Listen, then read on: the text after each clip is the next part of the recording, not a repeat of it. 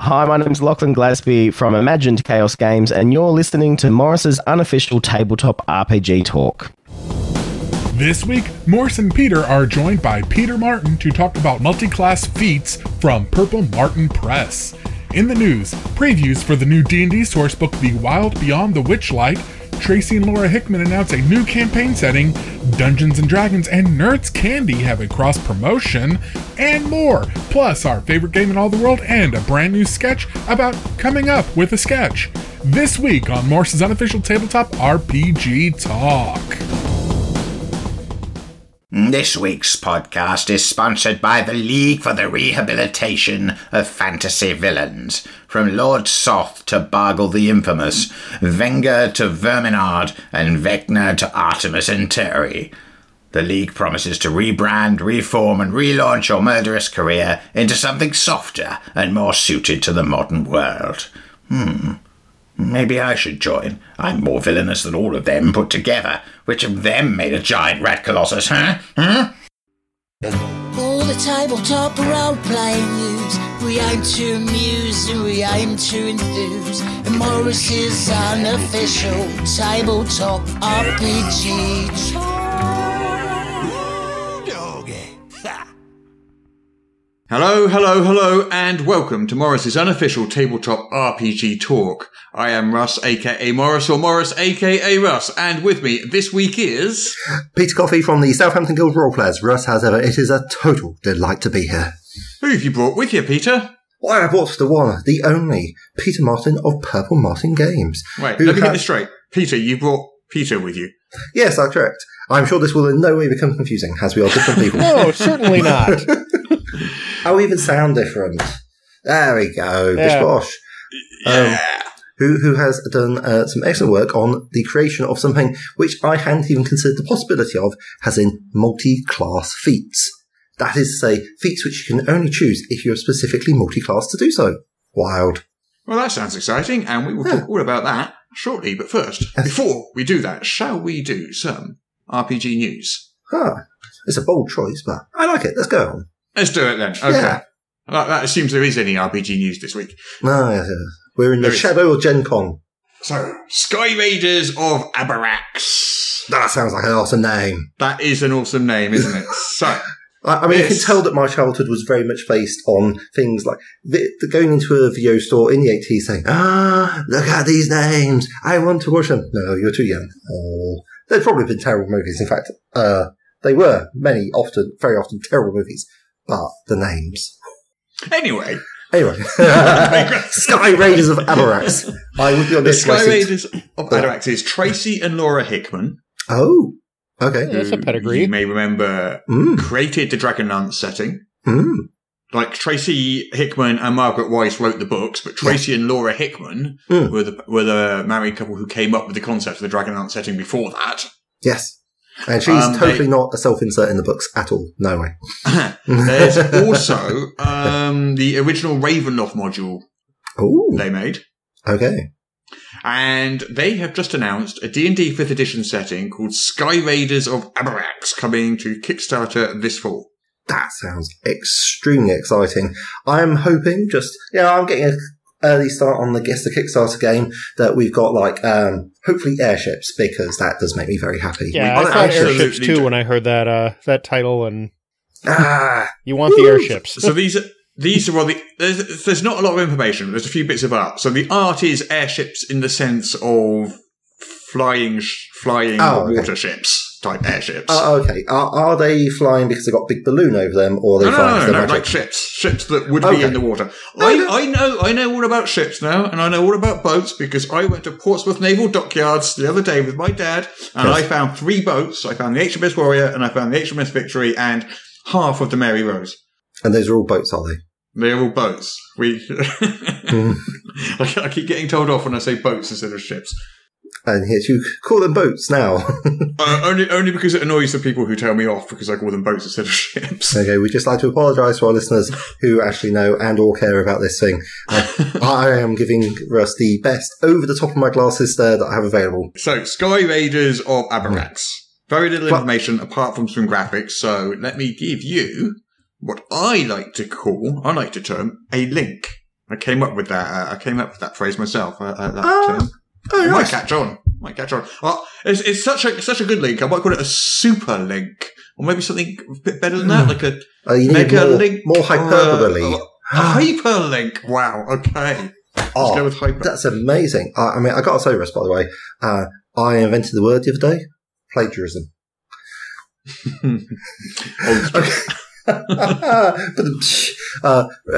Like basically the people who I know personally who listen to this podcast and they're going, oh, why would you do this, Peter? Hey, you know why.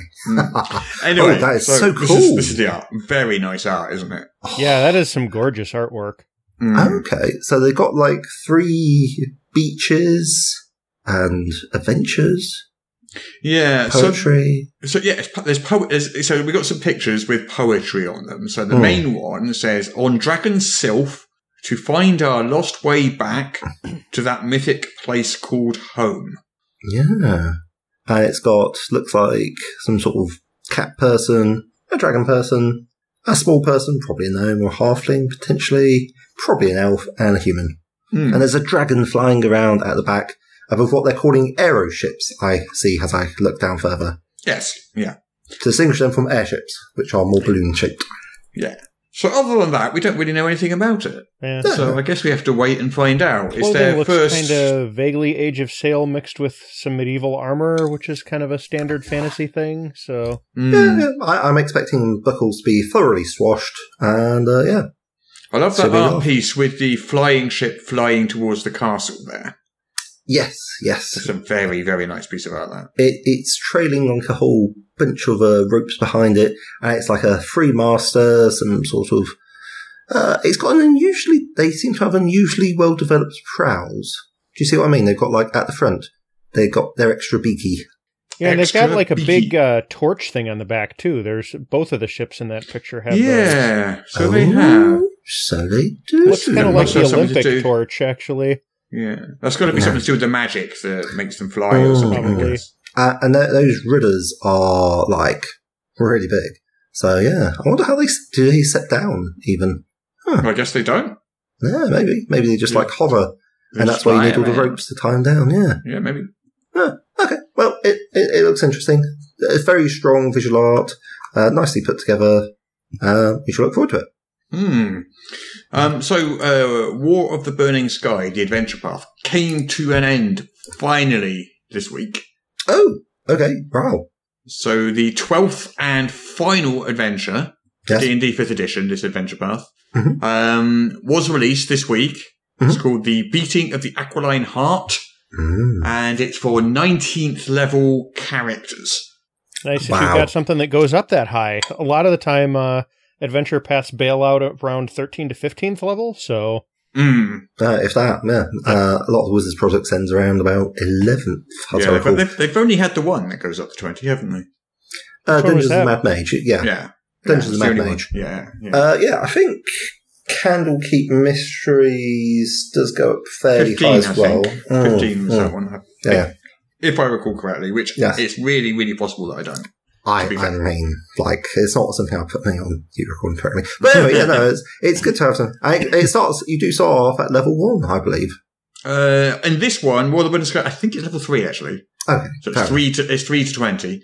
Right. And in the stunning finale to the War of the Burning Sky campaign saga, the heroes lead their armies on a final assault against the might of the Regesian Empire and cut the heart out of their foe, the tyrannical Lesker.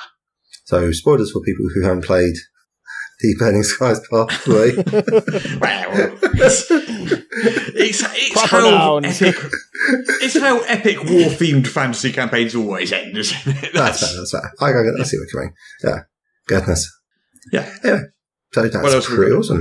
So there are some previews. So the Witch Beyond the Wildlight, which comes out next week, is it? Or the week after? Awesome. Really, really soon now. There's a few previews out there now that's kind of being leaked out to a few different sites. Yeah.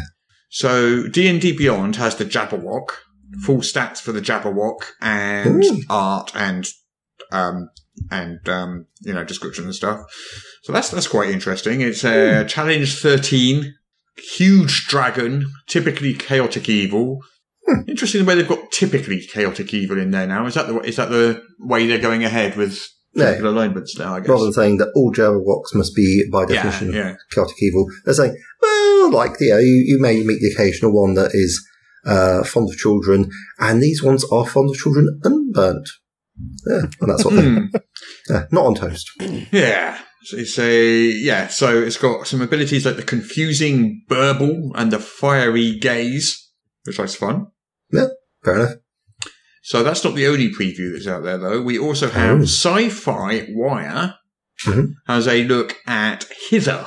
And Hither is an area of the Feywild. There's Hither and... Hither and Not? It's something like that, yeah. I can't remember now. There's that map they released like a couple of months ago, and it's got Hither and... if you didn't have Hither and Liver, then I'm just not interested. I think that's probably what it is, yeah. But anyway, so Hither is like a fairy tale swamp area. Okay. All right. And they've got some art, really gorgeous art again for this. They've got this sort of house on stilts in the middle of this swamp. Well, makes sense. You don't really get a lot of houses with basements in swamps. Yeah. So, September the 21st is when it comes out. So that's a mere 11 days. It's 10th day, so a mere 11 days from now. Yeah. And by the time our listeners are listening to us, it might be as few as 10 or even 8. Ooh. Oh. Yeah, so... Or it might have already been released, who knows?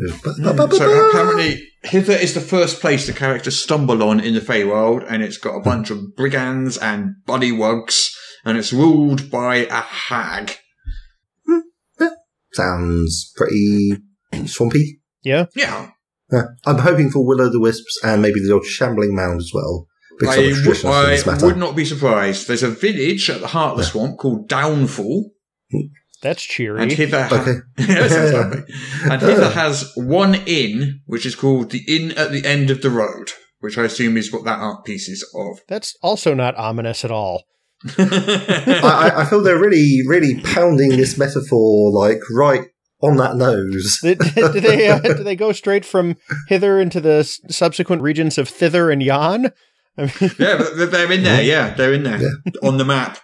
There you go. I know where to go. That was the second preview, and the third one is a preview of the fairies and the rabbit folk, and that is over at Polygon. Ooh, exciting! So I'm assuming that there's going to be more previews coming out on various sites over the coming days. That tends to be what they do. But this particular one has, so the fairies, they're about the size of a gnome or a halfling rather than a teeny little Tinkerbell one. Mm-hmm. Yeah. So they're a bit about 2 to 3 feet tall. Mm-hmm. They're kind of customizable, so you can call yourself a brownie if you want, or whatever type of fairy you want. Okay. Nixie or Pixie. Who knows? Yeah. So they're kind of Silky or Selkie. Yeah, it's kind of like, it's a generic fairy type, and then you can pretty much skin it how you want, I guess. Ah, lovely. Yes. And then we got the Harengon, who are the humanoid rabbit folk. Oh, yes. If you wish to play a rabbit. Yes. Do you wish to play a rabbit? Well, I do hear, according to a film just released, that they are apex predators, so that is something new for me. Yeah. So they've got a preview of the races. Wait, hang on. Section. Peter, did he just make a low-key Peter Rabbit joke to both of us? Do you know what? I wish I had. Now you said it. Unfortunately, I cannot claim credit for what would have been an excellent joke. I missed out on that one. Damn it. That's okay. One of us caught it. Maybe we could just edit this so it sounds like I did. Make me sound cleverer than I did. Have fun with that, editor. Make us sound clever. I mean, you got to work with what you got. Anyway, well, that's just mean, isn't it, Peter? It is just mean. No, bad Peter. Don't be mean to us. Mean-spirited. It's just. I know. I just expect better of you, really. To be honest, really. It's been 3 years. I'm upset. I can see that you're truly touched. So, cut to the very quick, sir. Look very quick. I am laughing with misery. That is what's yeah. That would explain those tears. Yes. Tears of laughter. But anyway, I got a preview of the races section. They're using the word races in the book here. It appears. I'm still not clear what they're doing with this. Like, they keep... Every time I see something, they're using a different word. I don't know, maybe they're A/B testing or something. Do you A/B test with final books? Don't you just do that with an Arcana and articles? Yeah, I mean, presumably they have some idea of what they're doing. And, social media posts and stuff. I mean, you'd think, but who can say? Certainly it's like, I don't really think it's much of a debate, if at all, but anyway. Whatever. So anyway, that was the third preview, anyway. Yes. Yeah. So I reckon in the next 11 days, there's probably going to be another 3 or 4 at least, I would guess, popping up on various sites. Yes. That's what tends to happen. Yes. Are you looking forward to that one or not? I am indifferent, I think, I'm afraid. It's like, it looks nice enough. It's just like, I think the last couple of books that have come out haven't been very well supported with Adventurers League. Like, they're still very slowly releasing material for season 10, and I don't know, it's just like, I'm finding it very difficult to get excited about the new stuff, because, I mean, this one might be fun. I'll have to wait and see what the reviews are. Yeah, fair enough.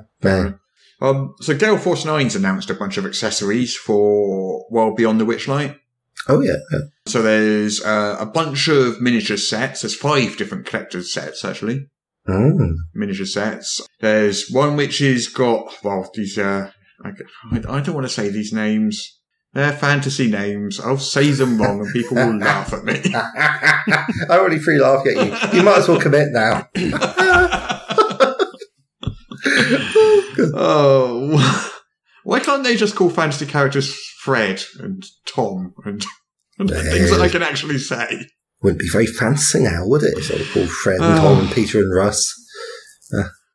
Anyway, so Zybilna and Igwilv, the rulers of Prismere. We've got the Hourglass Coven, which is 3 miniatures of a trio of fortune-telling hags.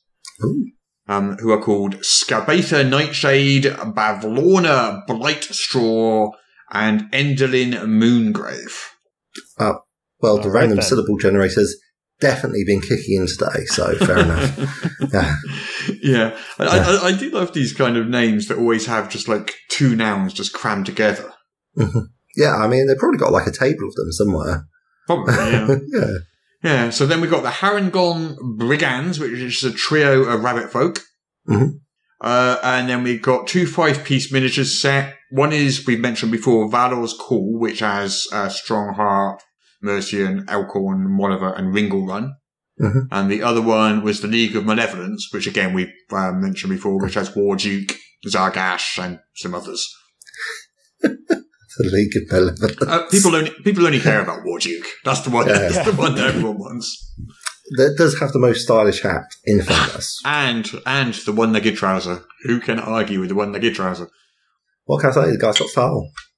Got style for miles. Yeah, I think I'm going to take my jeans and I'm just going to cut off one leg and just walk around with one-legged trousers from now on. Now I've seen how good Warduke looks with it. I don't know. Can you carry off that over-muscled leg, though? You have glowing red eyes that come up from a black void of a face. I mean, it can be arranged. Switch on your camera. You can see. Okay. Yeah. Anyway, there's also a new DM screen, some encounter maps. Here we go. The lands are Hither, Thither, and Yon. Yeah. Yes. Like we said. Yeah. So there's no prices yet, but they're 4th quarter 2021, which makes sense because that's basically when the adventure comes out. Yeah, so about now-ish, I guess? Yeah. In the next few weeks, I guess. Yes. Yeah. So, this is interesting. So, Kickstarter. So, ICO Partners has looked at the statistical data for Kickstarters this year. In the first half of 2021, there were nearly 2,000 funded projects in the tabletop gaming category. Wow. And 606 did not fund. Okay. So that's what, about 25%? Yeah, roundabout, yeah. Yeah. It's a pretty good success rate. Yeah. 75. 70 plus would be pretty amazing as far as I'm concerned, so yeah. Apparently, looking back at the data, it's been about 75% funded pretty much consistently going back to 2014. But the numbers themselves are getting bigger. Significantly bigger. So instead of 596 funded projects in 2014, there's, nearly 2,000 now. So there's like 3 to 4 times as many projects out there. Yeah. Wild. Well, and some of the amounts that those projects are raising have gone up too. That Avatar Kickstarter was terrifying in how much they raised. Yeah. Well, they do point out that there's a handful of successful super large projects making over 500 grand. And these are making up the majority of the money raised. While there's like nearly 1,000 projects which fund at 10 grand or less that only make a tiny fraction of the total money raised. Okay. So it really is being powered by a small number of really, really big projects. Yeah, but then if you think about it, like 10 grand is pretty much often a one-man band sort of jazz. Yeah. My mini quick starters that I was doing every month, they were doing about $20,000 a month. So, yeah, okay. This information only goes up until July, so it's only like the first half of the year. So it doesn't include Avatar. No. Which would boost that significantly. Yeah. Oh, what's the other $1 million? There's the Tenaris one going on right now. Yes. Goodness. So that's interesting. So that did $1 million in its first month. Yeah. First day, sorry. First day. Yes. But then, unlike the Avatar one, which did a similar amount on the first day, maybe a little more, but in the same sort of ballpark, the Avatar one kind of kept the momentum.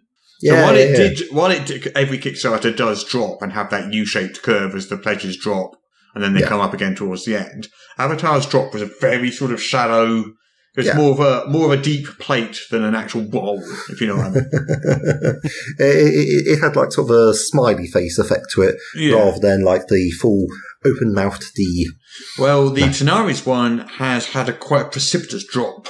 It's just gone after the first day.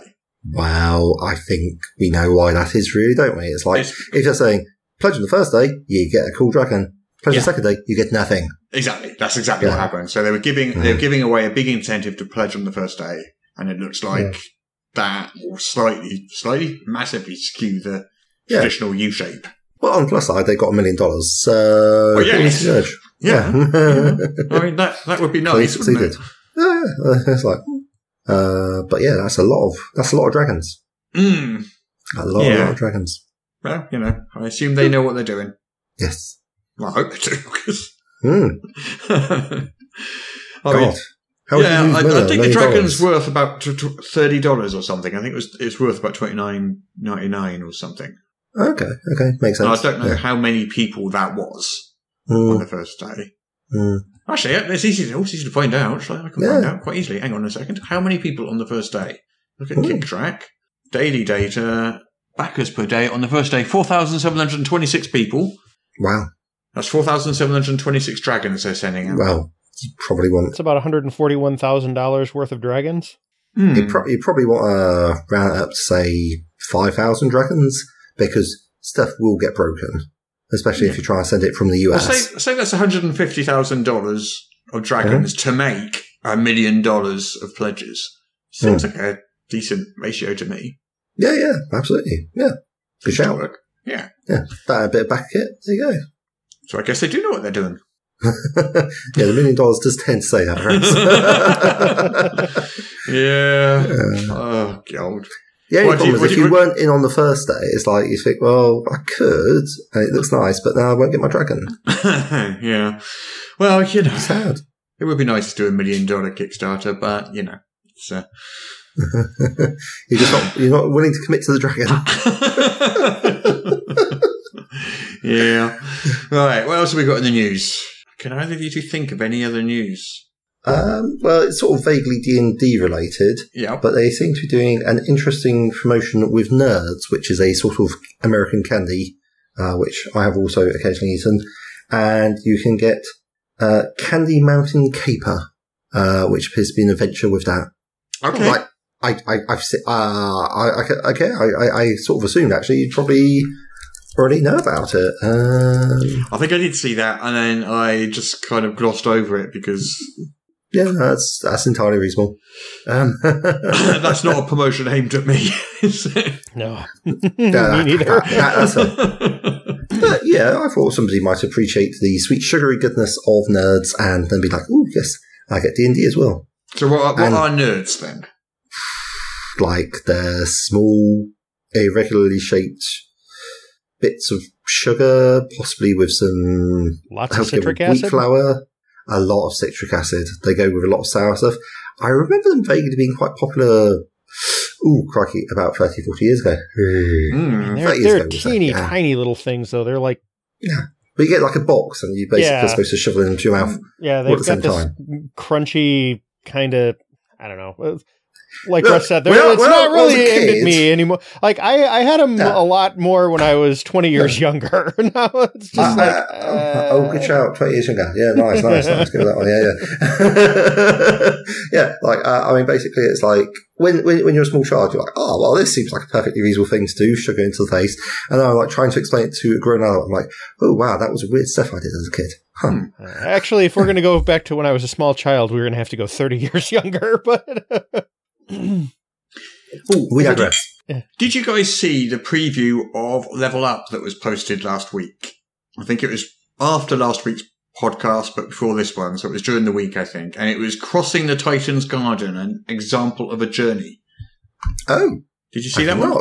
That was posted on the 4th, whenever that was. Let me give you... I saw that it went up. I did not look through it yet. Well, let me give you a super link.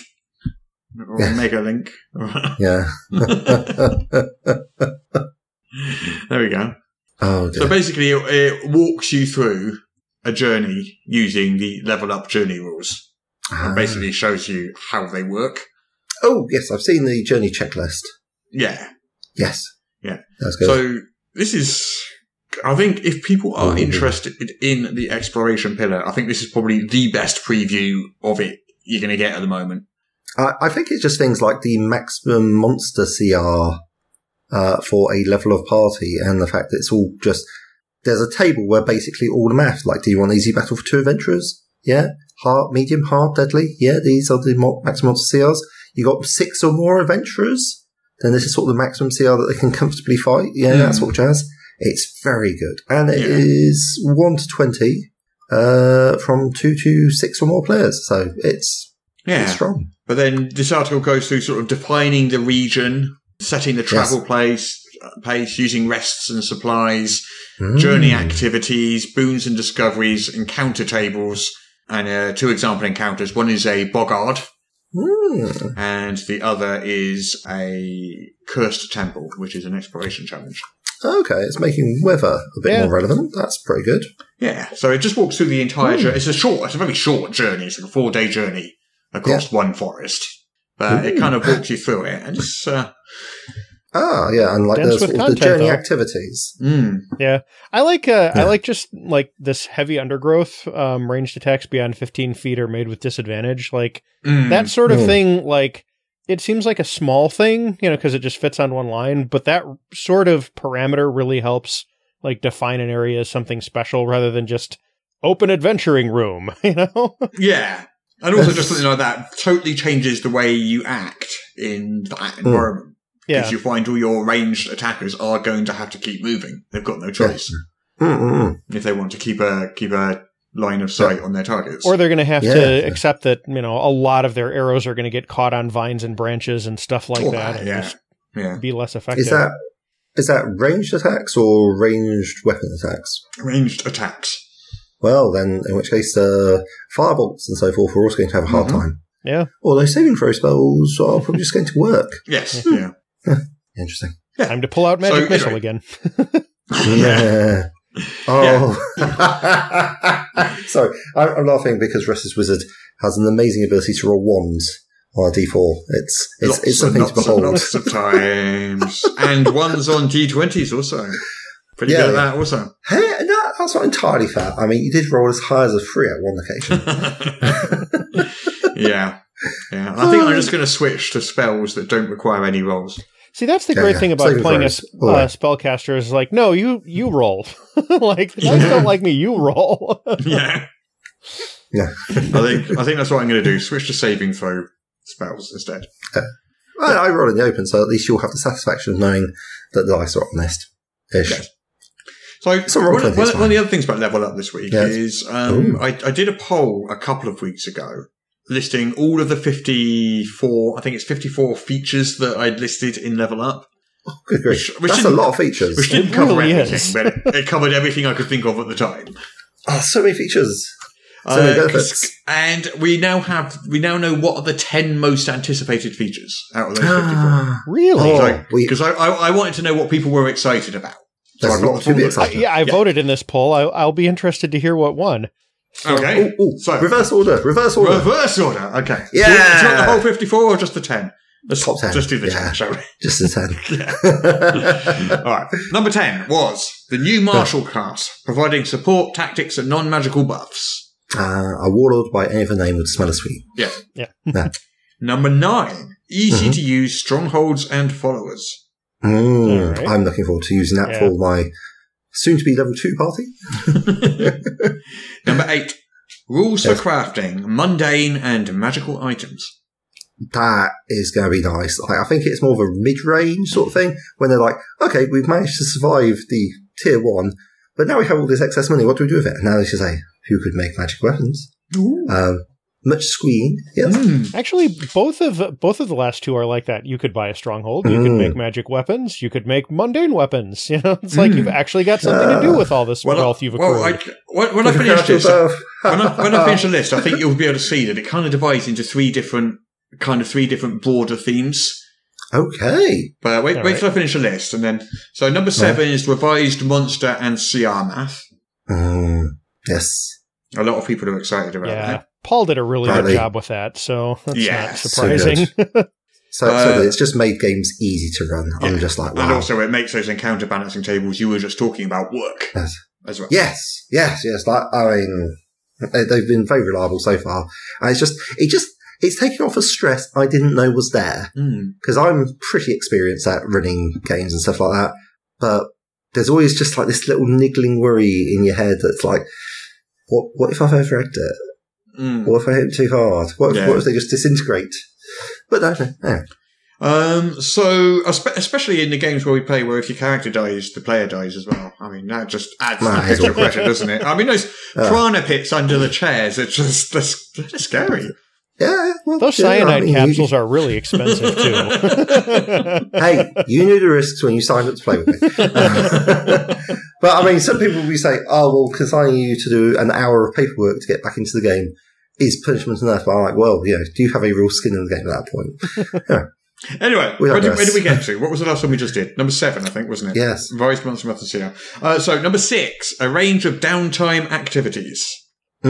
Yes. Speaking of things that just make the world feel more like lived in and believable, like actually having something to do between adventures is a good way of... Yeah. So I've sort of gone off downtime a bit because, like, it can be a bit tail wagging the dog sometimes, but... I find that downtime activities can also kind of be used as a way for people to play in between game sessions, though. Okay. So do it via email you've got a week's gap something between a game session, but you can still do a few bits and pieces in between the game session, which I find kind of fun. Okay. I haven't seen this, but I'm prepared. I'm interested. Let's see how it goes. Yeah. Okay. Number 5 is my favourite, immersive journey rules. And we just talked about those. We did. Yeah. I only made number 5? What? Number 4. Yes. Is the new Spellless Ranger class with strong wilderness features. Yes. Well, we're getting Anthony Lippo, who was one of the designers on that. They're going to be on the show next week. To talk about the Ranger. He is. Exciting. Yeah. I got 2 parties and 2 Rangers so far, so clearly it's proving popular with people that I run for. So after you left last night, Al, who's playing the Ranger in our Level Up game, was about to choose his archetype because he's at level 3. Yes. And he was going to go. His choices were Wildborn, which is the spellcasting one. If you want to jump back into spellcasting ones, or the Warden, which is the Aragorn-y one. And he's thinking of taking that along with the mounted combat tradition, Spirited Steed. and he wants to be a kind of mounted ranger. Okay. Non-magical mounted ranger. I'll have to check the CRs of elk and so forth, but I'm pretty sure there must be a dinosaur with equivalent. Yeah. Anyway, so that was number 4. Yes. So number 3, and as I can say, you can see how this is kind of broadly 3 big sort of themes. Number 3 was a full exploration pillar is a third of the game integrated throughout. Which very much links to the immersive journey rules and the... Oh, yeah. Yeah. So that's number 3. Number 2 is that all classes can operate in all 3 pillars of the game. People like that. That's something that's been sorely lacking up to this point, so... Yeah. This is something I thought was so important. And also, the thing that I still kind of find myself having to reiterate is like the social pillar, which is important. And you get some people saying, I don't want my character to have social abilities. I want to reiterate that antisocial is a type of social. So if you want a gruff dwarven fighter who hates everyone and has no social skills whatsoever, that is still abilities in the social pillar. You know, that means that means he can be intimidating, or he can be resistant to being charmed, or stuff like that. That's still. I can actually picture some of the specific abilities that such a character would probably take out of the fighter class. In fact, yeah, and also like I was looking at level 6 because I'm looking at level 6 of the fighter. I'm like, where's my feet? And then but now I have the context of the other traditions. I'm like. Not the other traditions, the archetypes? Is that what we call subclasses? Yeah. Yes. Like the archetypes for the fighter are like, oh, I see, this is how this works. Excellent. And now it all makes sense. I think subclasses isn't actually a word in original 5e either. It's just one that people just kind of started using. But if you look through the book, I don't think you'll find the word subclass there anyway. Someone's now going to look through the book and find it, and I'm going to be wrong. I think it's not in there. Yeah.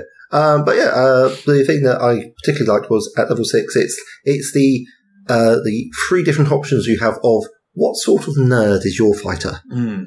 Yeah, and it's like, are you a weapons nerd? Are you a military history nerd?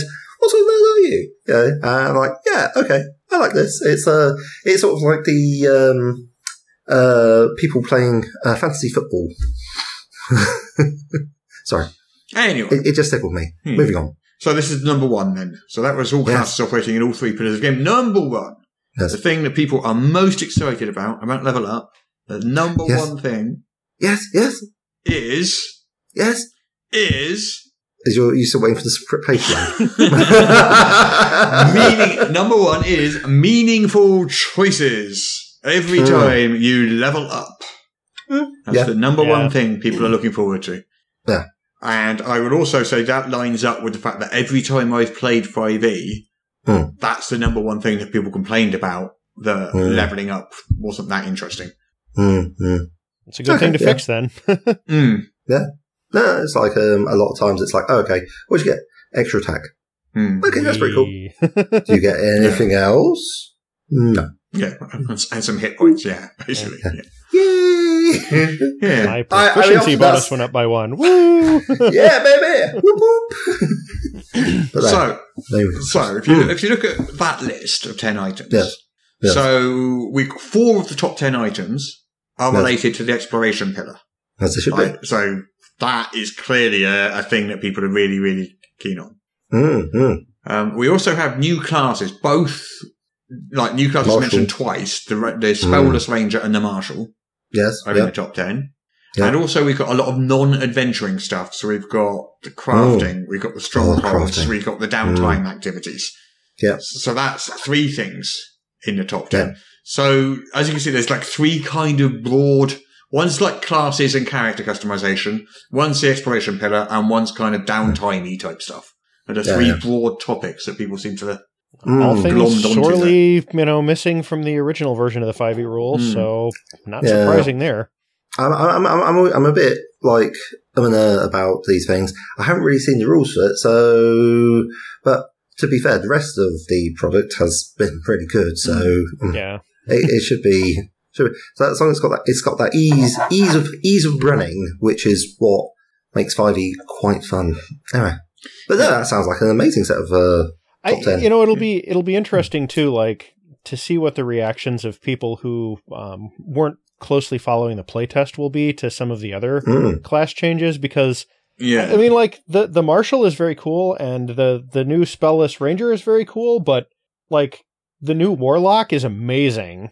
Like, there's, like, not only is it much more versatile even than the original one was, but the designers also figured out a way to, like, get rid of all the crazy multi-class cheese that was kind of inherent in that class. So people will actually be taking it for, like, you know, flavor and, you know, like, this is character concept reasons rather than, I just want to use my charisma bonus to attack instead of having to use strength or dexterity. Well, yeah. I mean, we're talking about, like, the Hexblade hack, which you put into your paladin because you want to be able to hit things with charisma, which seems like a really solid choice. Yeah. And, like, I mean, basically the Hexblade is a patch for Pact of the Blade to make close combat warlocks actually able to survive being on the front line, right? Which they could previously not. But instead of updating Pact of the Blade, they put it in, like, the single class subclass. So it's like, well, I could play a warlock like Hexblade, or I could play literally, or I could just play something else that will get killed easily. And it's like, Well, then you get, like, these crazy, like, you know, 1 level of Warlock for Hexblade, 2 levels of Paladin for Divine Smite, and then Sorcerer the rest of the build. It's like, come on, guys. Like, that's not just cheesy, that's a whole cheese shop. I think I proposed and Brie in that same, like, build there. It's just, I think I proposed, and I don't know if we actually did this in the end. I think probably we didn't, but maybe I couldn't tell you if we did or not. But the multi-classing, we said we could say you have to stick with a class for 3 levels before you can multi-class. Oh, okay. Which made it a lot harder to level dip, basically. Yeah. I don't think we did do that in the end, though. Yeah, I mean, Sword Locked-In is nice, but it sort of, do you want to be waiting for your level 3 spells until level 8? Yeah. You'll get the spell slots, which is nice, but level 8, that's a long time. Yeah. Anyway, do you want to know what number 54 was on that list then? The bottom item on the list. The people that people are least looking forward to. To be last. There's still some people are interested in these things. It's not like nothing got 0 votes. Oh, okay. But the least interesting, Gem and Spirit Dragons plus Great Worms. So the new dragons are the thing that was the least. Dragons to be much more highly ranked. I suspect it might be just because Wizards is coming out with their own big dragon book very soon. That's it. Maybe. Drakes on a Plane. Coming to a bookstore near you. But yeah, that was the bottom of the list. Was the new dragons. Okay. I think once again, like, once people see those, that may change. Yeah. When they're like, they do what now? They are definitely more interesting. Yes. Yeah. Even just that the preview that you posted up of the green dragon with that was it poisonous whispers or honeyed words or something like that. It's like, that's creepy. Like, and that's old. That was like over 6 months ago, maybe closer to a year, 9 months or something that I posted that one, wasn't it? It's a long time ago, so I'm pretty sure it's even better now. Hey, have you heard of the McLean RPG? The McLean RPG, is this a reference to Die Hard? So I saw this mentioned on Geek Native, a review of it. So it's a 1-page RPG. Of course, and it's designed, you can do Die Hard and Lethal Weapon and Beverly Hills Cop and those 80s cop action movies. Okay, right. And it's 1 page, it's fairly simple. So you have one stat. It's your cop rating, which starts at 2. Okay. And when you try to do something, you roll a d6, and if you roll less than your cop rating, it's a success. Yes. Okay. If you roll higher than your cop rating, you take damage, but your cop rating goes up by 1. Right. Okay. If your cop rating hits 6, you succeed on that last task heroically and then die. And that's basically the rules. Okay. Well, it's literally a 1 page. There's a D6 table character random generator to choose your personality, job, and weapon. Yes. And then there's a simple sort of scenario generator. So it's like you have to escape from the theme park, and the main villain is a frail genius or something. Oh, dear. Well, okay, wait. There's a job table. The job isn't just cop over and over again. Maybe it's a sort of cop you are. Traffic cop, detective, SWAT officer. This is by A.P. Shankar, and you can get it over on itch.io or itch.io or however you're supposed to say that. And it's free. It's free. You can get it for free, or you can donate if you want. Oh yeah, check a couple of dollars. Yeah. But then again, I have just told you all of the rules, so if you don't need to know. That's actually really bad. Well, I mean, it's a free RPG, so... We're promoting it, so and check out AP Shankar and That Ever Works. Right. It's time to play our favourite game. It's time to play the game. Our favourite game in all the world. Guess the Kickstarter from just the name. Shall we play our favourite game in all the world? The game where I read out the name of a Kickstarter and you try and guess what it is from just the name. All right. Oh, God, man. Sounds like fun. It always sounds like fun. Okay, then. Who would like to go first? Shall I go first, Peter? This is not going to get confusing at all. Okay. I've heard this game played before. But go ahead. All right, Peter.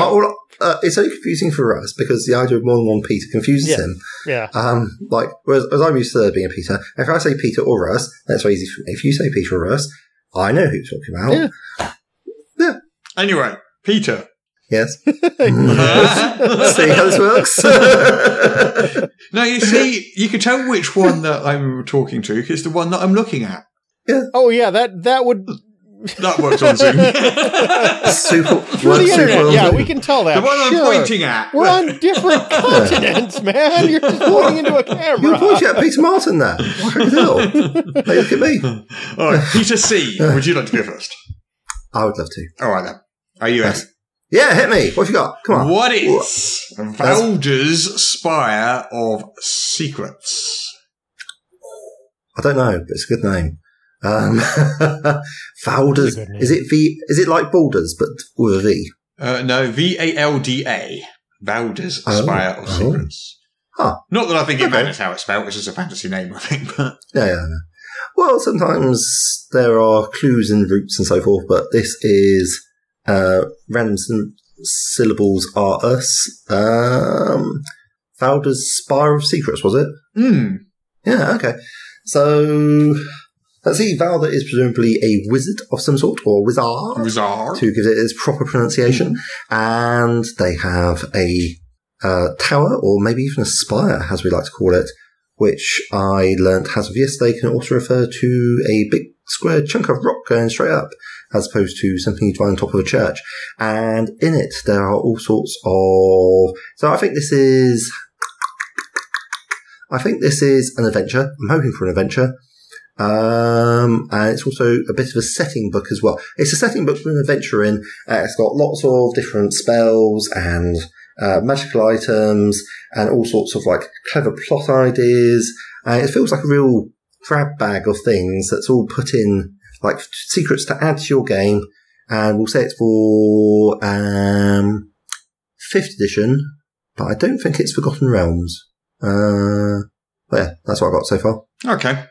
Well, guess what? It's not for 5th edition. It is 5th edition. You're half right. Woohoo! So it has got all that stuff that you just mentioned, but it's not an adventure. It is a straight source book full of options. Yes. So it's big. It's like nearly 400 pages. Wow. Wow. Okay, that's a lot of options. It's a tall spire. Well, it's got 10 new classes. Oh. Wow, okay. 150 subclasses. 5 new ancestries. Over 50 feats. 130 new spells. That's like 10 subclasses per existing class. Or more, in fact. Crikey.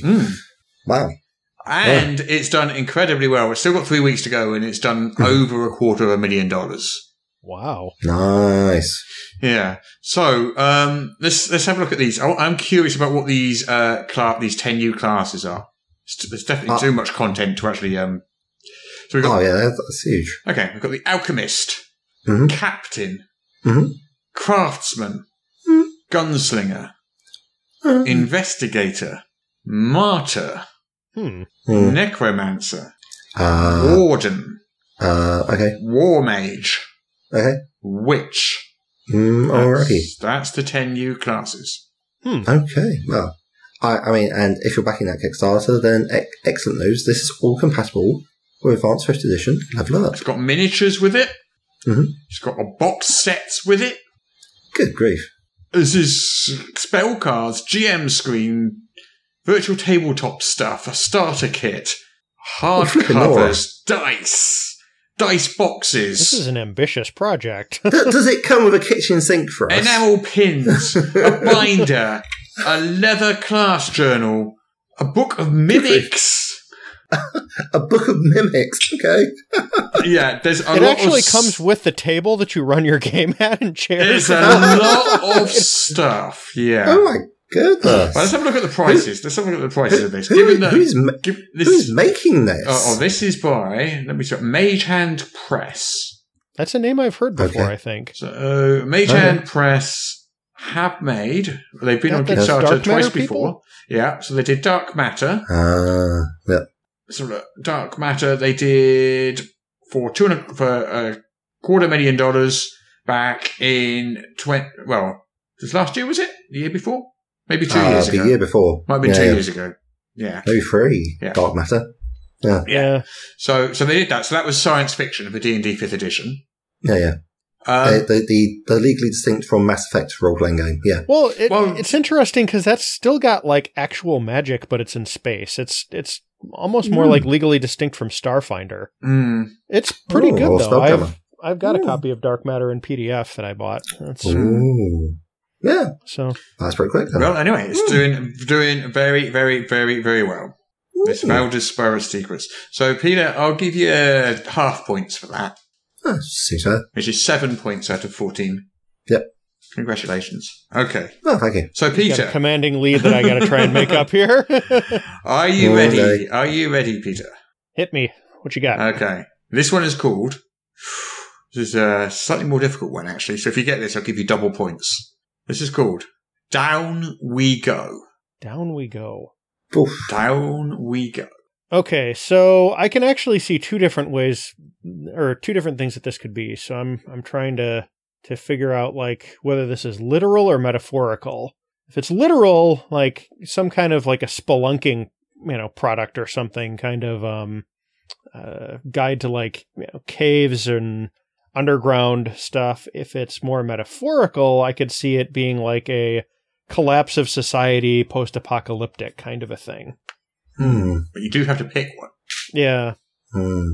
I'm gonna roll the dice and go with the metaphorical. Let's say that this is some kind of fall of civilization kind of a thing. Wrong one. It was one of those two things, but it was the other one. I guessed wrong. The Spelunking Guide. So this is an OSR style RPG, although it's not OSR in the D&D sense. It's got its own system. It's got like a single page of core rules, and then it's got a set of one-page dungeons to get you going, and a core setting called Infinopolis, a city that shifts and changes every time you come back from the deep. And then being OSR style, it's got random tables for events, NPCs, and locations, expanded GM rules for hex crawls, factions, rumors, and stuff. Sounds interesting. Yeah. It looks like it's all black and white, probably old school presentation as well. It looks pretty cool. And that one is it's not on Kickstarter, this is on GameFound, which is, I think it's a newer crowdfunding platform. Because I've never used that one before. Yeah, I don't think I've ever even heard the name before. Yeah. No, new to me. Well, they've funded. They've done over $10,000 of their $4,500 goal, and they have got 2 weeks left to go. Nice. Well, congratulations to that team. So Peter, I will give you 1 point because you did half get it, even though you chose the wrong one. I'm being crushed here. Wow. Oh, Peter, there is everything left to play for. Trust me on this one. Okay, so Peter C, are you ready? Hell yeah. What have we got? What is Survive This, What Shadows Hide? And Survive This has 2 exclamation marks after it. 2 exclamation marks. 2. Well, as we know from the works of Terry Pratchett, multiple exclamation marks are the sure sign of a diseased mind. So, in this case, survive this! Exclamation mark, exclamation mark. That feels like a sort of a zombie game or some sort of like, catastrophe. I feel zombies for some reason. Don't know why. And what Shadows Hide is, like extra. It's like feels like an extra bestiary for all sorts of ghouls and ghosties and like other argorbles. Which are so cool because you point it and say, it's horrible, shortly before it tries to eat your face. So I think that's what it is. Bestiary for Survive This, whatever that is, full of all sorts of horror and different sort of things. And, I don't know, probably throwing some classes if they have such, and extra tools and trinkets. Yeah, just like, cursed artifacts as well, if they have such a thing. That's where I'll put that in that book. So that's what I'm going with. Okay, so it's not that. So it's a modern horror and investigation game. Okay. Compatible with Dark Places and Demogorgons, We Die Young, Vigilante City, and more. Okay. It's in the same vein as the X-Files, Supernatural, and Hellboy. Mm-hmm. You get 2 books. You get the core rules, and you get the Cthulhu source book. Oh, okay. And you can play a whole bunch of different races: a doppelganger, a ghost, a ghoul, a grey, a reptilian, a vampire, a human, apparently. Hang on. Who would want to do that? And a bunch of classes, including an exorcist, a mystic, a necromancer, an occultist, a paranormal investigator, a bunch of stuff like that. Sounds interesting. Does look pretty cool. This one's on Kickstarter. It had a $1,200 goal. It's done nearly $5,000. It's got 4 days to go. So you got to get on that one pretty quick. Perfect. Sounds like a direct competitor to Monster of the Week. Yeah. Same sort of theme, I think. Yeah. So I don't think but not powered by the apocalypse. Some of those names did sound familiar. Demons and Demogorgons, was it? Yeah. Sure. I don't know. Stranger Things has broken Demogorgons for me, I'm afraid, so there we go. Anyway, so Peter, I don't think I can give you any points for that. Okay, fair enough. And now, we've just finished Peter's turn, it is now Peter's turn. I believe in you, Peter. You got this. All right, what you got for me? Okay, Peter, what is the Curse of Bloodstone Isle? Curse of Bloodstone Isle. Well, this sounds like an adventure for sure. I would imagine that this adventure would take place on Bloodstone Isle and involve some kind of a curse that needs to be dealt with. With a name like that, I'm guessing you're probably going up against undead of some kind. It's probably vaguely piratey themed. I'm guessing this is for 5e. Pretty close. So, it is for 5e. It is an adventure and setting. It's created by the creator of Vampire, Mark Reinhagen. All right. There's a pedigree there. Yeah. So the Curse of Bloodstone Isle, a dark fantasy campaign setting for 5e. Okay. A pirate I would imagine with Reinhagen in there will definitely be some undead. So what we got? We got Bloodstone, the time and space trap, a pirate haven, a lost city, a vampire hellhole, hollowed out of a volcano. This does seem pretty cool. As I scroll down this Kickstarter page.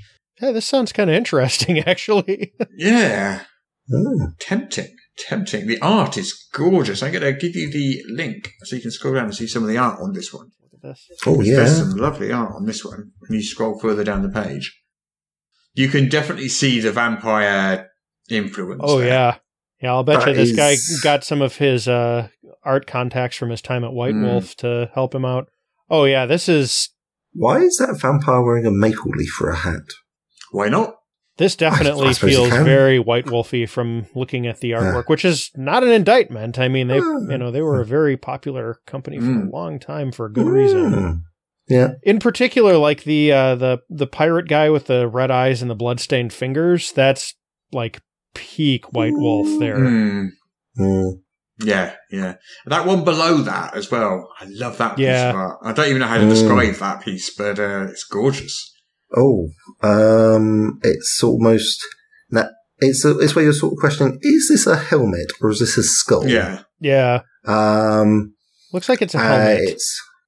So it's a helmet which is quite elongated. It's like it sort of reminds me of the heads of aliens from Aliens, where it's got like that long swept back forehead, sort of long skull. Yeah. And it's like sort of pitch black, dark eye sockets with no mouth and like just a bit of a nose, which is lacking sides. But in each of the eye sockets is this pinprick of glowing red light. And this is all set within like a sort of a big, looks like a sort of maybe feathery ruff. And then there's looks like some kind of a leather coat or something blade. there. Yeah, I think they must be like quite thick set or something. Yeah. So interesting. Yeah. So I'm surprised this hasn't done better than it already has. I mean, it has funded. Oh no, it hasn't quite funded yet. Oh look, no. So it got a $20,000 goal.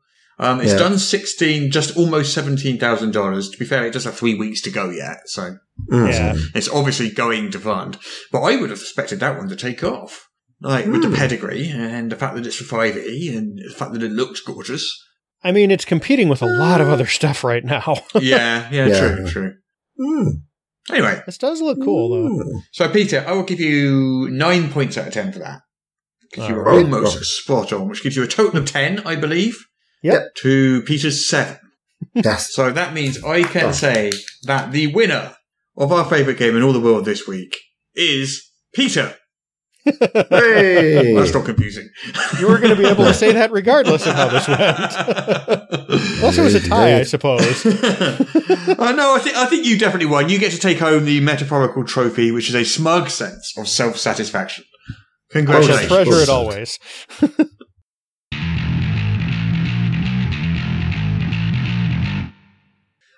3 hours to go, and I still haven't written a sketch for this week's podcast. Mate, relax, it'll come to you. You say that every week.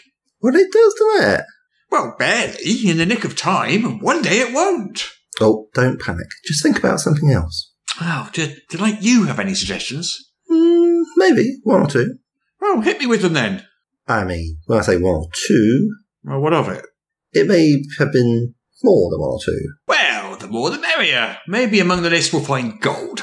Okay. How about Fake or Fortune? But it's a famous magic item, like the Hand of Vecna. Big sale! Now on at Lob's Spider Silk Clothing Emporium. Oh, I'm not sure. New show. Coming soon to Palantir Prime or Scriflets. Well, I do like a good pun. A new lich reads its own obituary. A bit dark, don't you think? A documentary in style of David Attenborough, all about bear owls. Oh, if only I could do the voice. Henchmen attempting to unionize for better working conditions. Really sure we've done that one before. A reviewer unboxed the latest armor, but it's cursed. Possibly. A player brings his lawyer to provide support on game night. My client has indicated that he's prepared to roll a d20, but he will not be held liable for the outcome. Now, that actually happened once. Oh, is it? Oh, a gamer aggressively tries to bet on the outcome of every dice roll. Oh, that too. After saving town by battling the most hideous creature you can imagine, everyone is suspicious of the meat served at the victory feast. Ooh, yum. Bear owl steak. A good-natured janitor relates the story of how he once accidentally became the evil overlord of the Fortress of Doom. A morning cooking show feature focusing on the best ways to cook the critters you find in the dungeon. An adventuring party take questions from the press about their latest campaign. It takes a dark turn. Where are you getting all these ideas? Oh, I don't know, they just come to me. Oh, keep them coming. I'm writing all these down. A villain attempts to rebrand himself after a disastrous campaign. Art imitating life, eh? Yeah, you're not wrong. Fans infused about the latest exploits of their favourite adventuring party as if they're a boy band. Fan favourite adventuring party discusses how much they hate fans. Fans lament the breakup of their favourite adventuring party. Maybe you should write the sketches instead. I'm just an ideas guy, you know. Wait, what's that? What's what? You're getting these off your phone. I am not. Yes, you are. I can see you have a list of them. I mean, technically, I suppose. You've just asked the listeners for ideas on Facebook, haven't you? Maybe. Yeah, that's our Facebook group right there. I'm just scouting for some seeds of inspiration. And passing them off as your own? I like to think of myself more as a facilitator, thank you very much. A facilitator? A conduit, if you will. Conduit? From the collective comedic wisdom of our fans to the writing circuits of your brain. Well, I suppose if it works. See, you've now got enough sketch ideas to last you for months. Well, coming up with the idea is the hardest part. Oh, I can imagine. Well, apart from actually writing the sketch, that's definitely the hardest part. Yeah, so it would be, wouldn't it? Yeah. I mean, obviously, aside from coming up with an ending, that's definitely the hardest part. Oh, yeah, you've got to stick that landing and the whole sketch just falls apart, yeah. Well, as long as you're not counting actually performing the sketch, I'd say that's probably the hardest part. You're really making a meal out of this. Still, at least you covered the hardest part. It's all easy writing from here. I might just transcribe this conversation and pretend it's a sketch. Oh, that would be super meta. I reckon nobody would even realise. It certainly can't be less funny than most of your sketches. Hey, I heard that. Right, how to come up with an ending.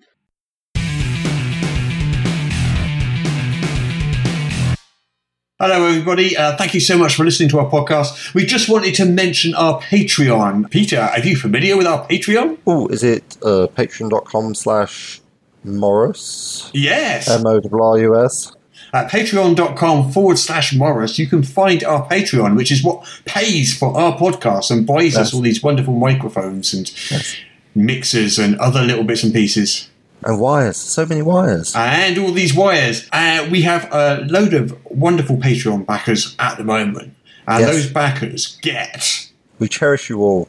Yes, we do cherish them very much. And those backers get bonus content every single week, just as a thank you for backing our Patreon. And because they're so awesome and so quick off the mark, they also get to talk to us in our Discord channel, which is pretty good. And we'll sometimes even deign to answer that.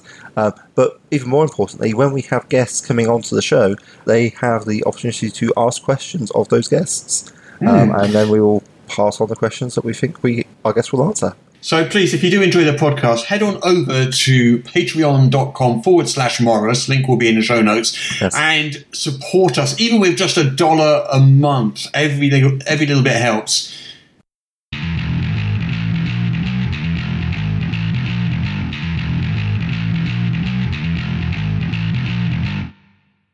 Right then, so let's talk about some multi-class feats. Yeah, I think the question that we all better to ask is, why would you have multi-class feats in the first place? Well, because regular 5e multiclassing is kind of bland. So I came to D&D with 3rd edition back in the early 2000s, and one of the things that they did to facilitate multiclassing is you had feats and prestige classes that kind of took some, from column A and from column B, and you had this nice kind of combined character that had aspects of, say, fighter and wizard, or cleric and monk, or whatever you were doing to mix. Yeah, that really doesn't exist anymore in 5e. There's no prestige classes. Feats are very, very optional. A lot of groups that do use them don't see a lot of them used because ability score increases are so important. With bounded accuracy, the math is really tight in 5e, which is good in a lot of ways. It's something that I appreciate about it, but unfortunately, in a situation where you're trying to make a multi-class character, especially if you have what's kind of considered a non-optimal combination where you've got two classes with different key attributes. So for instance, let's say you want to mix sorcerer and monk. Well, sorcerers need charisma. Monks need, at the very minimum, dexterity and wisdom. Yeah, and probably they also want constitution and strength. Yeah. So that's 4 key attributes, which is about 3 more than you want your character to be relying on. Absolutely. Yeah. At least 2 more. You can get away with 2. You'll have your paladin that's got strength and charisma. You can get them both to around 16 to 18 or so, and you'll be all right. But so you're already climbing a hill there, and then the abilities don't plug into each other at all. No. What I did, and actually this is the perfect place for me to be discussing this, because this would not exist if not for EN Cider, which is where I got the first batch of 12 of these published. So, Russ, in a very real way, you kind of enabled me to start self-publishing RPG content. So I really appreciate that. So you're blaming Russ, is that correct? No, I'm crediting Russ. Oh, crediting, sorry. Russ, you're being credited, not blamed for something. If he goes the credits page, there's a special thank you with his name on it there. There is. Yeah, it's true. Well, thank you. I appreciate it. Yeah, thank you. What you're saying. So at any rate, what I did for these is, and actually this kind of goes back to an earlier part of the conversation. So the multi-class feats are designed, you have to have 3 levels of each of the 2 classes that you want to be combining. Mm-hmm. And I did that for a couple of reasons. First of all, it keeps the dipping down like you guys were talking about. But second, every single base class in vanilla, WotC 5e will have its subclass by that point. Mm-hmm. So you'll have a really clear identity for the character. And then when you tick one of those over into 4, you'll get the opportunity to take a feat. And the feats are designed to basically make the classes more interoperable. So for instance, in the monk sorcerer combination that we were just talking about, you are allowed to combine your sorcery points and your key points into a single pool that you can draw on for either key abilities or meta magic. So nice. That's got quite a feng shui wuxia feel to it. Yeah, it doesn't really address the underlying problem of needing the multiple attributes, but at least it gives you the ability to use the resources of one class with another. Yeah. The Bard Paladin one allows you to draw in your lay on hands pool and restore hit points to somebody you're giving bardic inspiration to, and so on and so forth. So there's 66 of these. Yeah, there are 66 multi-class combinations of 2 classes in 5e. So I went through and I did one for every single possibility with those 12 base classes. Mm-hmm. It does not include the Artificer because that's not OGL, and I decided I wanted to publish through the DMs Guild for IP reasons and that sort of thing. So, or not the DMs Guild. Drive through RPG. The DMs Guild, I could use the Artificer, but then I only get half of the proceeds, and I also lose a lot of rights to the content. So I was like, okay, I'm going to use the Open Gaming License. I'll publish through Drive Through RPG, and I'm thinking about putting it up somewhere else too, but haven't done that yet. So but it's quite impressive. There's a lot of work, and having seen the product, there's a lot of very, very nice looking art in there. Talking about it, we've actually said what the product is and where you can find it, have we? So that's true. We've kind of launched probably should mention that. Kind of launched into the concept without introducing the product itself. So do you want to introduce the actual product there, Peter? Yeah. It's a PDF product available on DriveThruRPG. It's 66 feats, one for each 2-class multi-class combination in 5e. Mm-hmm. And it's called multi-class feats. Just to I went for descriptive rather than clever for the name.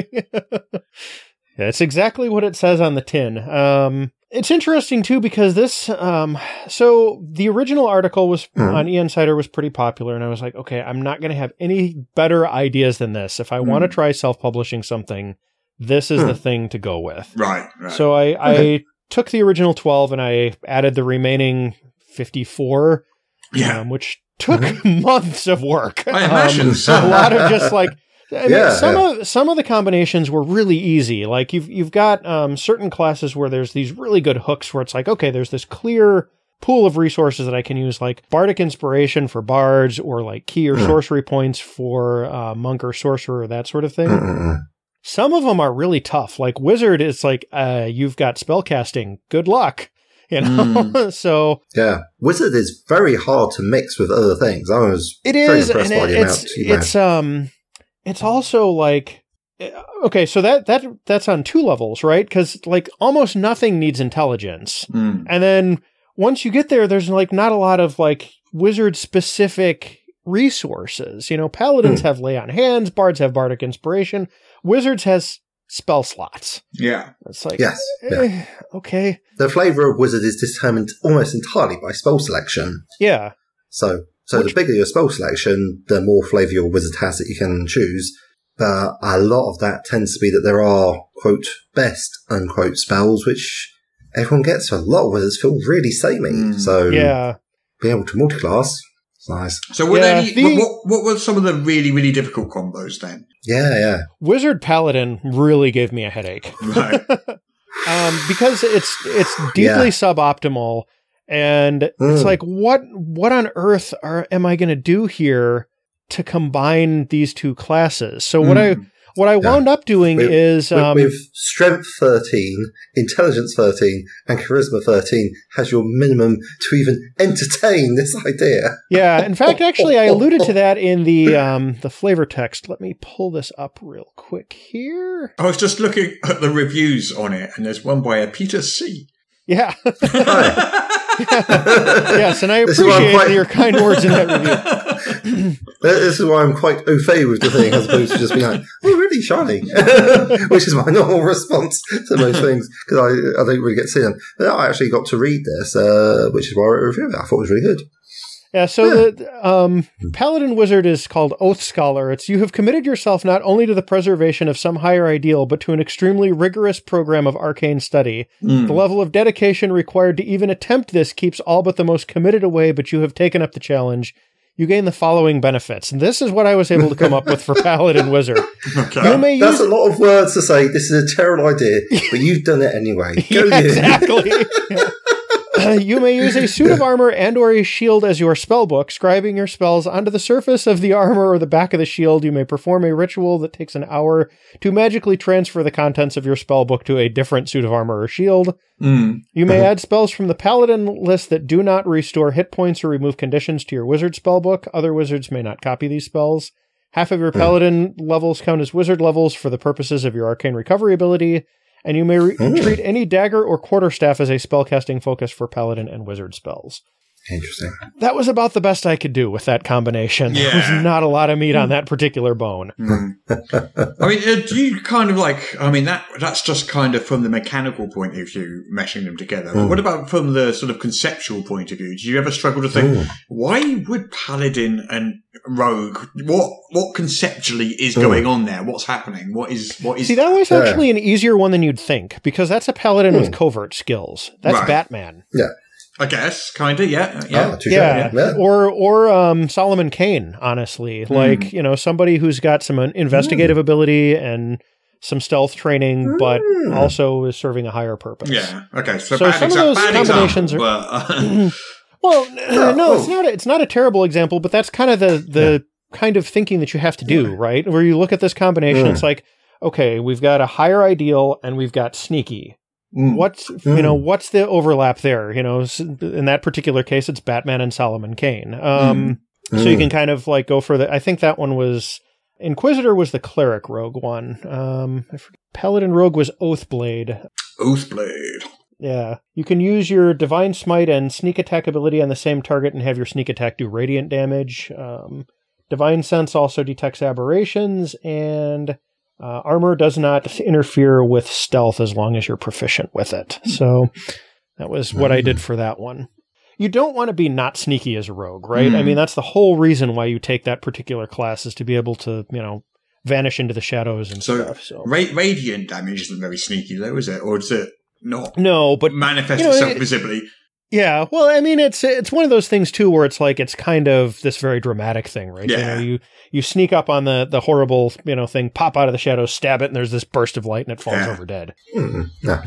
I mean, and there's some other things kicking around, like the Green Mage, which is 3 levels in Druid, 3 levels in Sorcerer. Yeah. And that lets you have I like the bit where you spend 4 sorcery points, and when you wild shape, you can change into a monstrosity as well as beast. So that seemed like quite a clever idea. Yeah.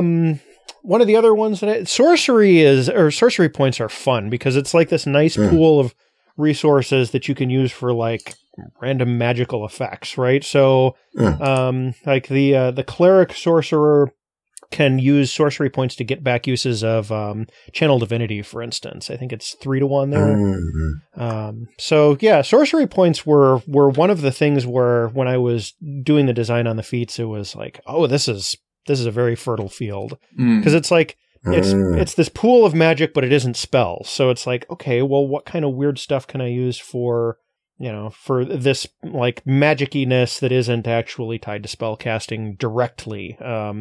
And so that was an easy one to work with, and I really had fun doing a lot of the sorcerer feats. One of the other things that I did try to do is I tried to give a little bit more power to combinations that don't work super well if you don't have the feat in there, and tone down the power of the feats for combinations that are really good together. Yeah. So for instance, I also did throw some other like Easter eggs in there. For instance, Druid Fighter is Green Knight, and you can survive having your head cut off because of, Gawain and the Green Knight. Yeah.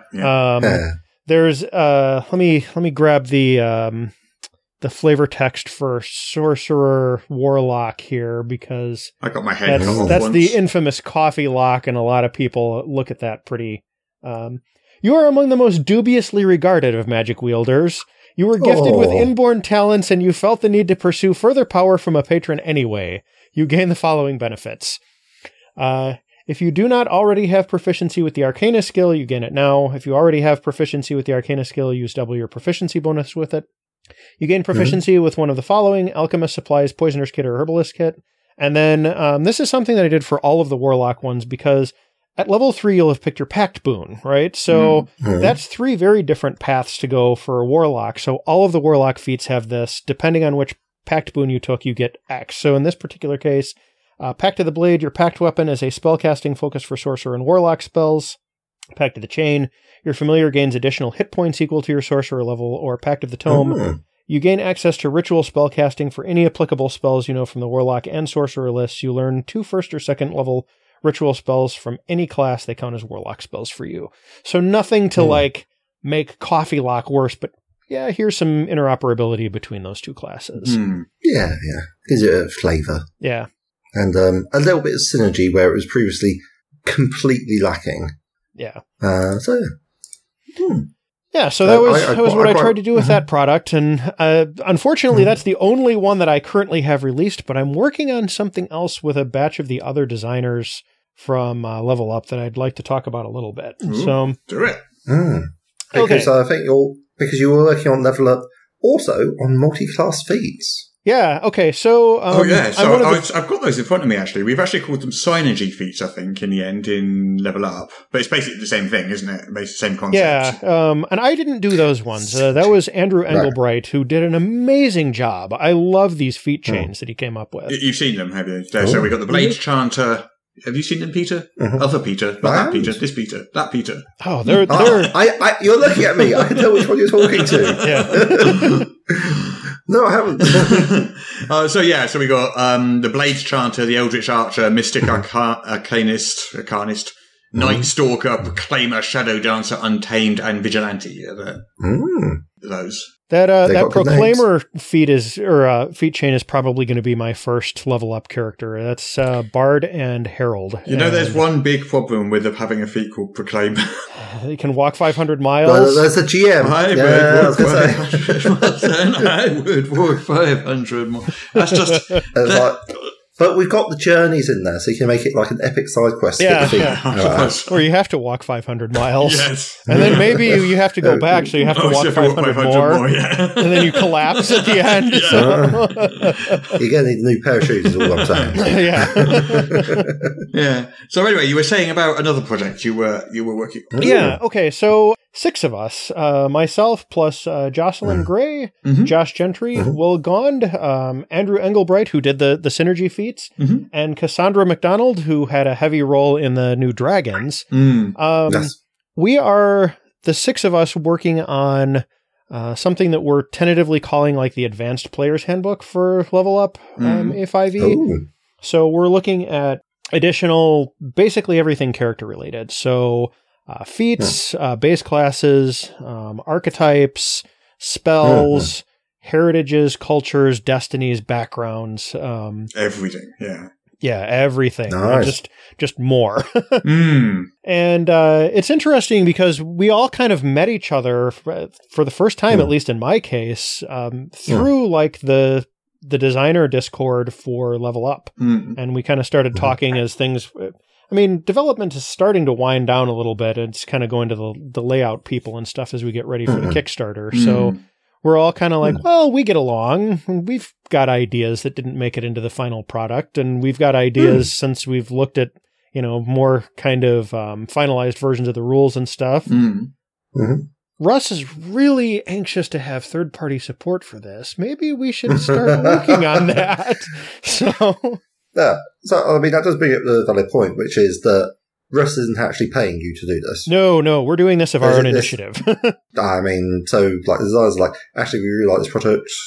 Let's make more. Yeah, which is quite cool. Yeah. So, have you how far into this have you gotten? Have you written any of it yet? Is it at the conceptual stage? Okay, is it finished? Is it done? Can I no, have it? It's not finished. We're looking is at it that book? Is it that hardback? we're looking at hopefully early next year for a release, sometime first quarter of 2022. We'll see if we make that. That's fairly ambitious, but we do have some written. So far, we've got rough versions of... Josh went crazy the other day and wrote like 30 pages of material, like 15,000 words. Nice. A whole bunch of new heritages, some new cultures, some new backgrounds. I've written a couple of new destinies. Yep. I'll tease this a little bit. There wasn't a specific good or evil destiny in the base rules, so I plugged those two holes. Right. There's Saint and Monster now. So... They're definitely going to need to be reviewed by the other designers. They are rough as sandpaper. Rough is high grit sandpaper. But there's a rough draft of those, and then Josh has worked on. I'm going to struggle to remember everything that he did in those 30 pages. But just anything that sticks out. Yeah, we've got Catfolk. We've got different undead options. We've got like. Legally distinct Ganassi. We've what else is in there? They are a very strong choice because obviously you've got Plain Touched in the Advanced 5e Origins. So yeah, and we wanted to throw some more options for that. So you've got the elemental planes represented there. Absolutely. Yeah, Catfolk are something that's always been kind of a player favorite, so we've got some of those. I believe we've got fast kitties and strong kitties, so you've got, to use the parlance of WotC, you've got Tabaxi and Leonin represented, but they're not going to be called that. Yeah. So it sounds like it's going to be a big book then. Are we talking a hardcover, big hardcover here? What's the eventual plan? Probably a larger PDF to start out with. We're not entirely sure exactly what we want to use for a funding model, whether we're going to kickstart this or we're going to just do something that's kind of light on art and heavy on text and, try and self-fund it. So we're trying to get text that we're happy with written first, and then we'll tackle that particular. Yeah. I mean, that's art is always the most expensive part of the process. Yeah. But also the thing that makes it sell. Yeah. It was interesting. You said that you really liked the art and multi-class feats. Everything in there was either stock art that I purchased from DriveThruRPG, or it was free stock art that I found through way too many hours of looking through sites like Pixabay and Unsplash. So if you are willing to put in the work, you can save a decent amount of money on your art budget if you have a small enough project. Yeah. For something larger, you're going to want to commission some stuff. If you told me you'd commissioned the pieces, I would have completely believed you because they're very consistent in the style and the nature of what they're doing. So, yeah, good eye, sir. Good eye. Thank you.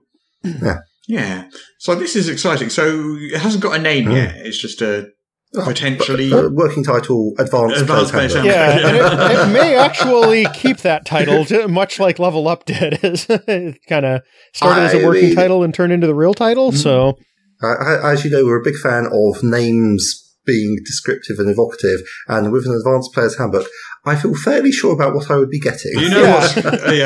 You might run afoul of wizards on that one, though. Yeah. We'll have to figure out something. Advanced Player's Manual, perhaps, might work. Yeah. Advanced Player's Guide, perhaps, or... Yeah. Oh, the APG. That's got a good ring to it. Actually, you know what? I think that's the name of the Discord that we're using. It's Advanced Player's Guide. So, yeah. Perfect. Yeah, no, that is super, super exciting. But we're talking quite a long way off yet for that. Yeah. That's... Well, we're definitely producing content and writing and stuff, but we don't have anything to share yet. So So when something is like more in a finished state, then give us a shout. We'd be delighted to have you on. I might shove one of the other designers out the door for that one too. So there are a half dozen of us. So well, all of us. You'll have more of an idea of what the potential audience size is once our Kickstarter's over as well. Oh goodness! How many people are signed up for it? And I'm really looking forward to that. So. I'm not. I am absolutely bricking it now. I mean, you've got over 4,000 people last time I checked. 4 or 5, 4.5, yeah, so far. That's a healthy number of people watching. Yeah. Like, okay, so just since I'm here, like, I want to say, like, I was not really sure what to expect because this was the first large RPG project that I'd worked on with a whole bunch of other designers. It's been a pretty much unequivocally positive experience. Well, I was really I really enjoyed like the actual assignments that I had. I really liked working with the other designers so much that I joined a group of 5 other ones and we're off making something else on our own now. Yeah. It's been the diverse team that you put together, is more than just like a checkbox. Like it really is a lot of different perspectives and stuff, but it's a delightful group of human beings. Like, really have been happy with my interactions with the other designers and stuff. So it's been a really positive experience. You can definitely thank Mike Weiner for a lot of that because he's he does a lot of the heavy lifting when it comes to managing the project. And he's been a great guiding hand.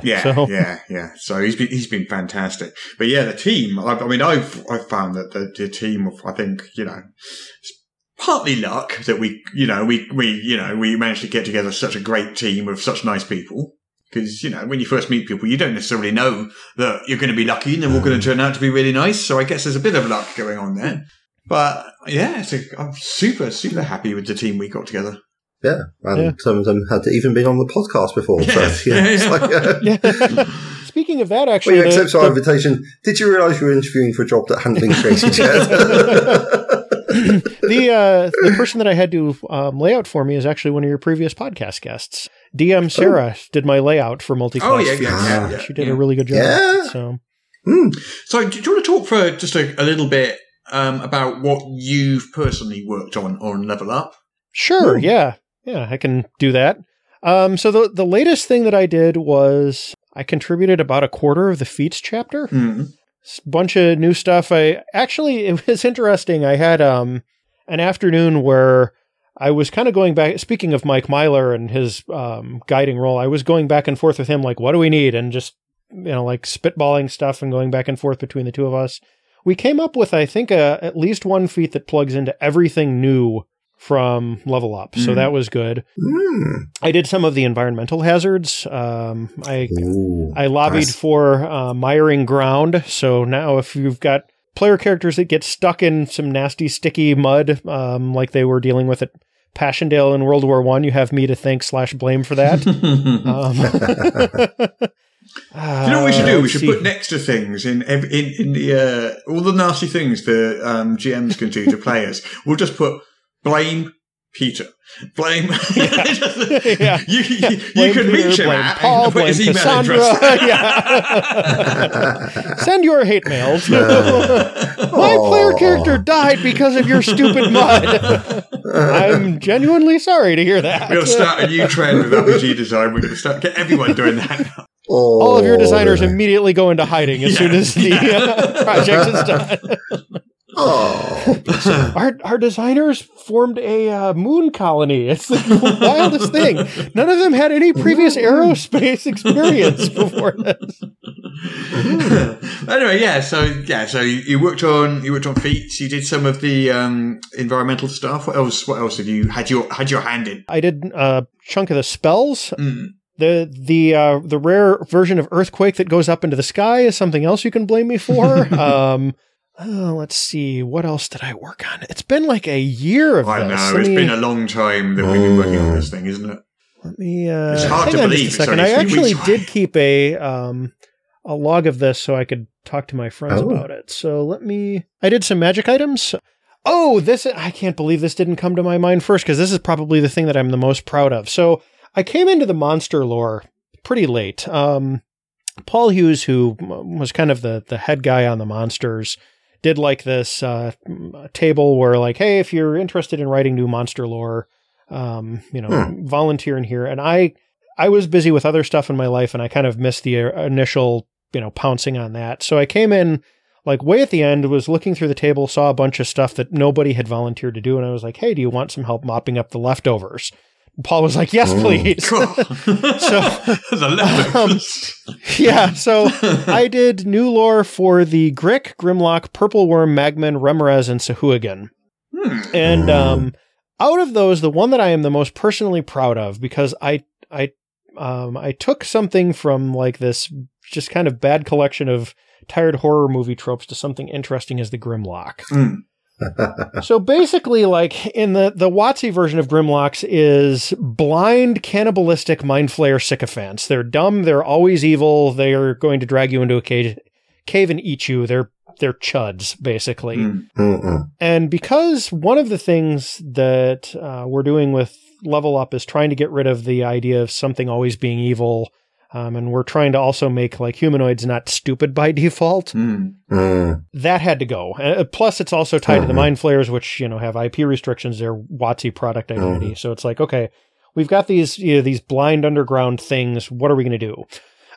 So Paul was like, well, we could maybe take a page from the Morlocks from H.G. Wells's The Time Machine. You've got this. These people maintaining these big underground machines and stuff. It's like, okay, well, let's follow that, pull on that thread a little bit and see where it goes. What we wound up with was a group of ancient human engineers that got stranded underground by like an earthquake kind of a thing. They're trapped. They can't get out. They form a new society under there. They're engineers, so they build all of these like massive like technomagical machines that can geologically stabilize an area. There are sections of like the underworld of the setting that have not been flooded by the ocean or crushed by earthquakes or filled with lava by volcanoes because of the direct intervention of Grimlocks making their huge underground machine complexes.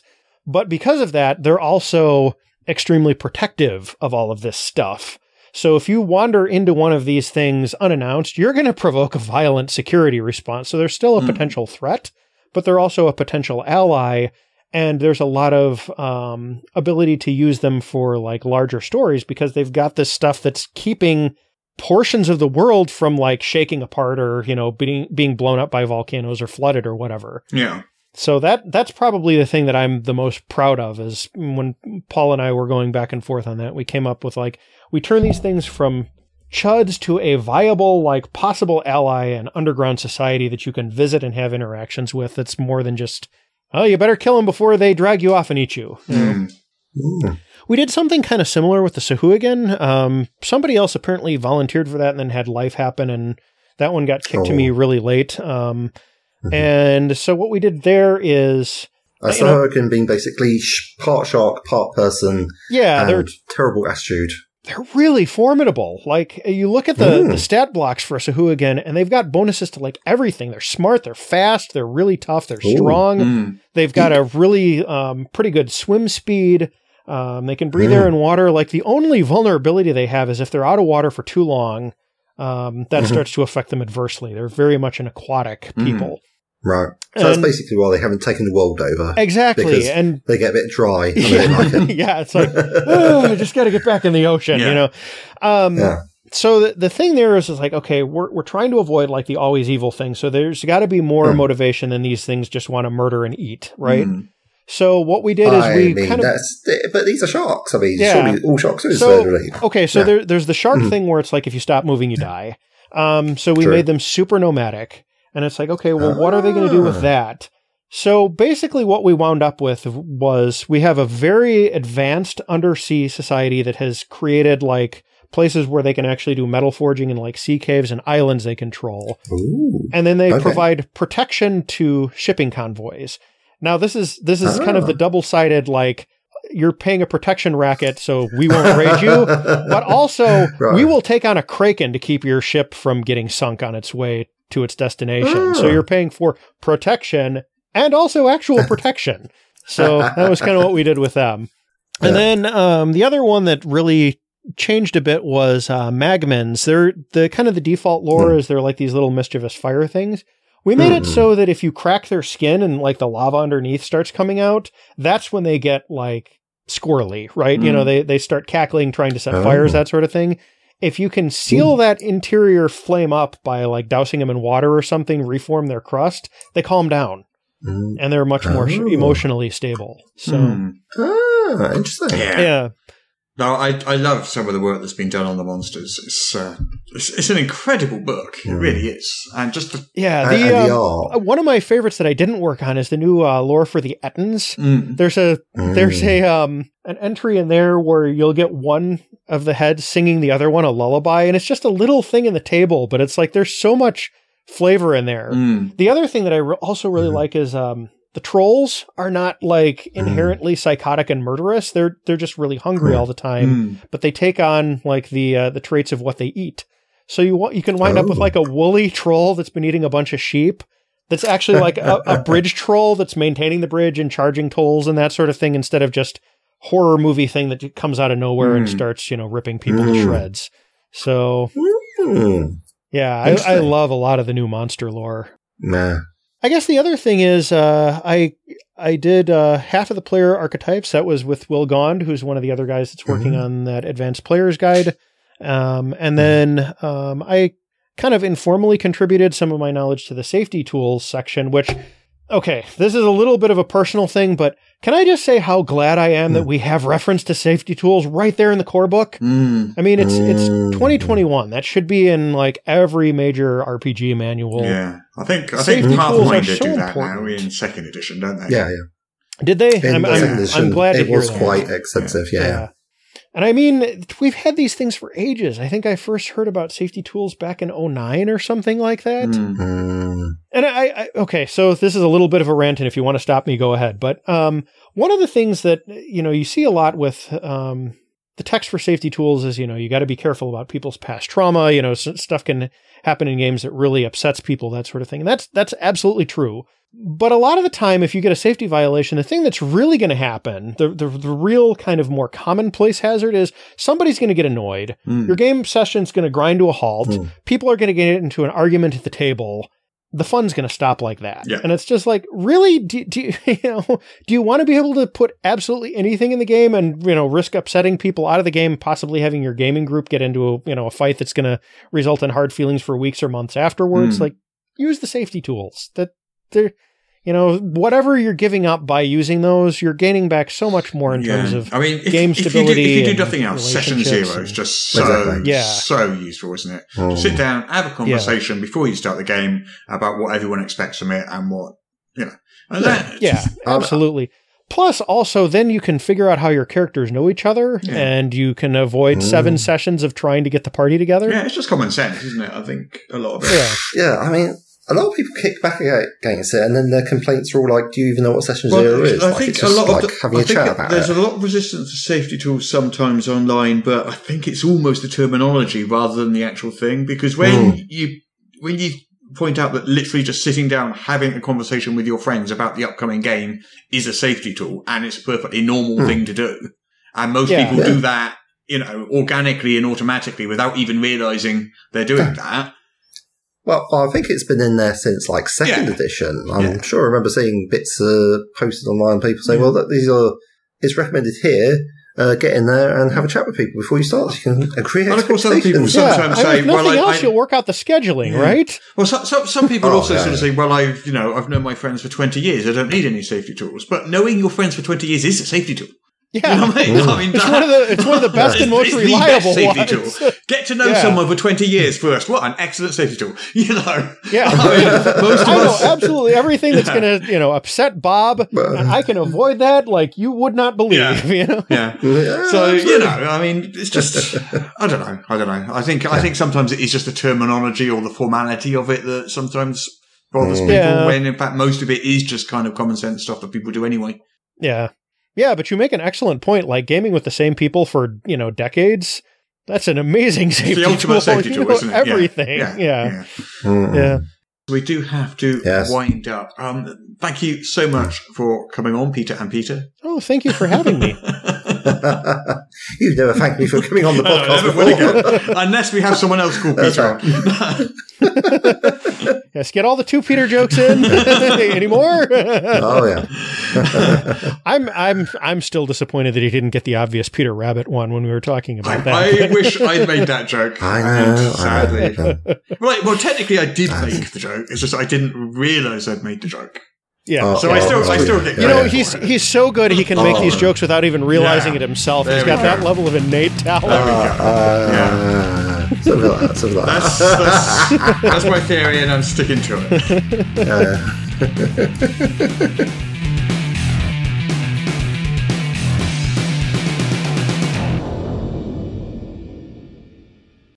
Apparently, I now have to read this to you.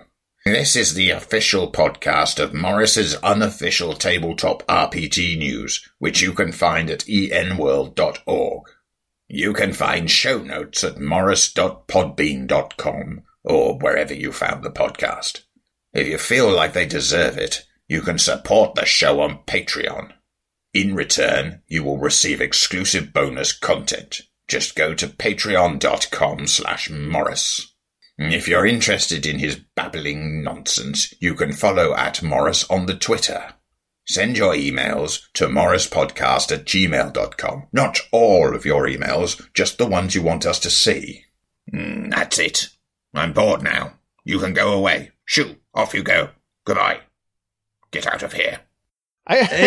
Speaking of the Tarrasque, I saw something else a while ago, like spiny protrusions on animals are usually a reaction to predators, and the Tarrasque is heavily spined. What eats a Tarrasque? God, just imagine if there is something out there that hunts Tarrasques. Yeah. Yeah. Like, it's not the top of the food chain. Yeah.